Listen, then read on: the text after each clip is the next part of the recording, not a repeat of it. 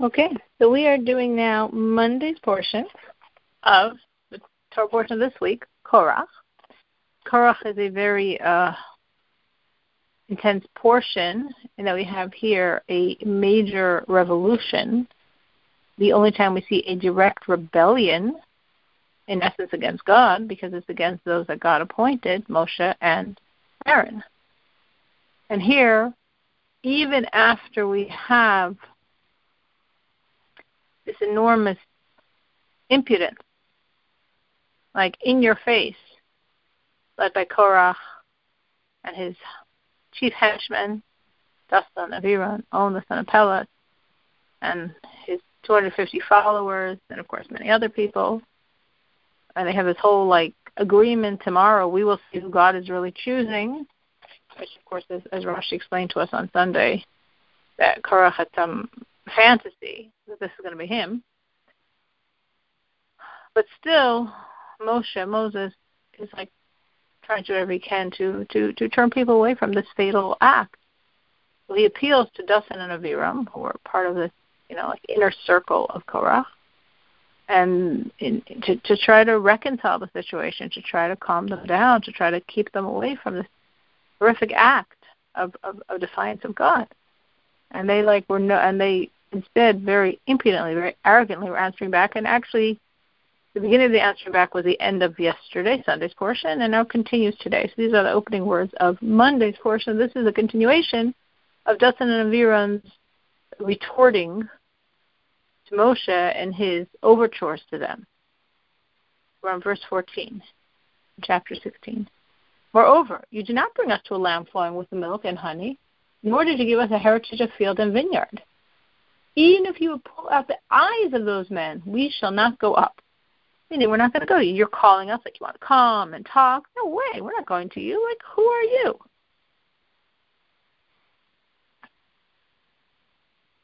So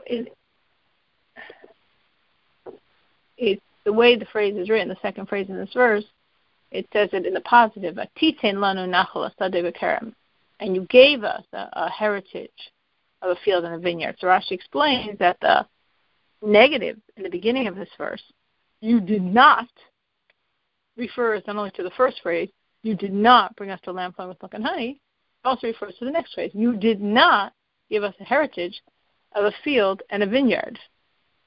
You didn't give us anything. You said to us, I'm thinking out of the afflictions of Egypt to this great land. And we took us out of Egypt, but what did you bring us to? You brought us to a desert. And you told us we're going to die in the desert, which of course is what happened based on the previous Torah portion with the sin of the spies.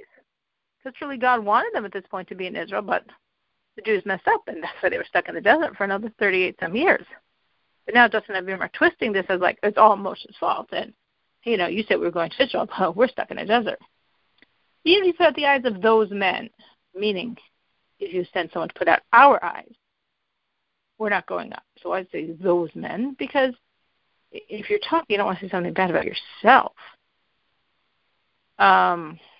So it's as if talking about someone else, but of course really meaning, even if you do this to us, and we're not listening to you.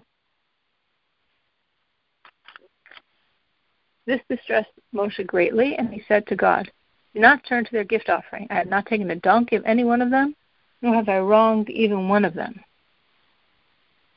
So the literal word in Hebrew is anger, but Rashi explains it means he was in tremendous pain of what happened. Then he said to God, don't turn to their gift offering, which on the simple level means tomorrow we have this whole test that everyone is going to offer the incense offering, the 250 representative of Korach's team, versus Aaron, and we'll see who God accepts. So Moshe is saying, God, don't accept their incense offering. But that's, in a sense, so obvious. Why would Moshe be saying that? Obviously God's not accepting their incense offering. Moshe wasn't worried about that. Moshe set up this test. Obviously, he knows God's only going to turn to Aaron, the high priest. On another level, what was Moshe asking beyond the obvious? That tomorrow, we offer in the morning and the afternoon an offering of the entire community, of all 3 million Jews. Every Jew has a portion in it. Their part, those crumbs that are theirs, don't let the fires of the altar consume it. Leave it over. Don't eat their gift offering to you. And then Moshe is saying, look, they're attacking me as if I'm, as if I'm a politician of today, taking from the public. I didn't take anything even when it was legitimized. Even when I went from Midian to Egypt, and I had my wife and sons riding on a donkey, I could have told them they owe me for that. They should pay me for it, right? I was only coming to Egypt for them, to get them out, but I didn't. I gave my own donkey. So what are they thinking? What am I doing that I'm taking from their pockets? Nothing. Now, continuing. So that was the end of Moshe's attempt to reconcile with Dathan Aviram. Now he's going to Korach, to the ringleader. Moshe says to Korach, you and your entire assembly be before God. You and they, as Rashi explains, means the assembly, and Aaron, tomorrow. Let each man take his fire pan, and you shall place incense on them. And you shall bring near before God each man his fire pan, 250 fire pans, and you and Aaron, each man with his fire pan. So each of the 250 people, every single one of them is acting as if he's a high priest, because this is the service of the high priest offering the incense, the Ketores. It was one of the holiest services. And this is what Korach had come to. In other words, as Rashi explained on Sunday's portion, Korach really, it seems so well exactly like what we find nowadays, these stories. Korach really was upset because he wasn't appointed to be the leader of his tribe. But how he couldn't make a public case about that, who would care? So therefore, he had to say that he's doing this for the Jewish people, and he wants down with all leaders. Let's knock down Moshe, let's knock down Aaron. And then, of course, anarchy isn't going to last forever. Some leader's going to emerge, and then Korach is going to grab that position.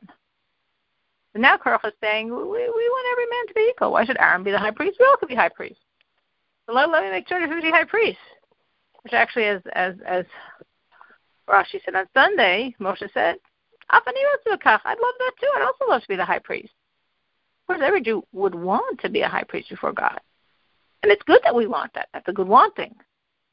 But in the official capacity, there's exactly one, because that's what God wants.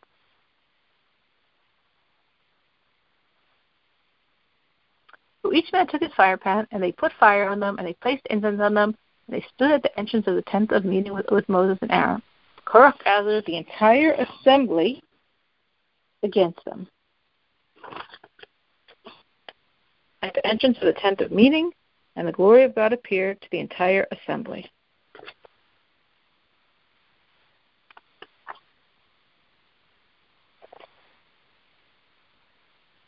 So it says Korach gathered the entire assembly against them. So how did this happen? We know he had people from the tribe of Reuven because they lived near him, so he influenced them. But how did he suddenly get all the Jewish people? It says that that night, Korach went from person to person, from tribe to tribe, talking, getting a politician here. What, you think I'm doing this for myself? I care about you. All right. Moshe's the king. His brother's the priest. So he's speaking. And everyone's like, yeah. So he riled up so many people against Moshe and Aaron. And now when we have all the Jews like this, all in this, suddenly the glory of God appears. As Rashi says, it came in a pillar of cloud. And we find actually 4 places in the Torah where God appears to the people after they complain. The glory of God appears. It's coming in this form of a cloud, which is actually an indication of God's anger.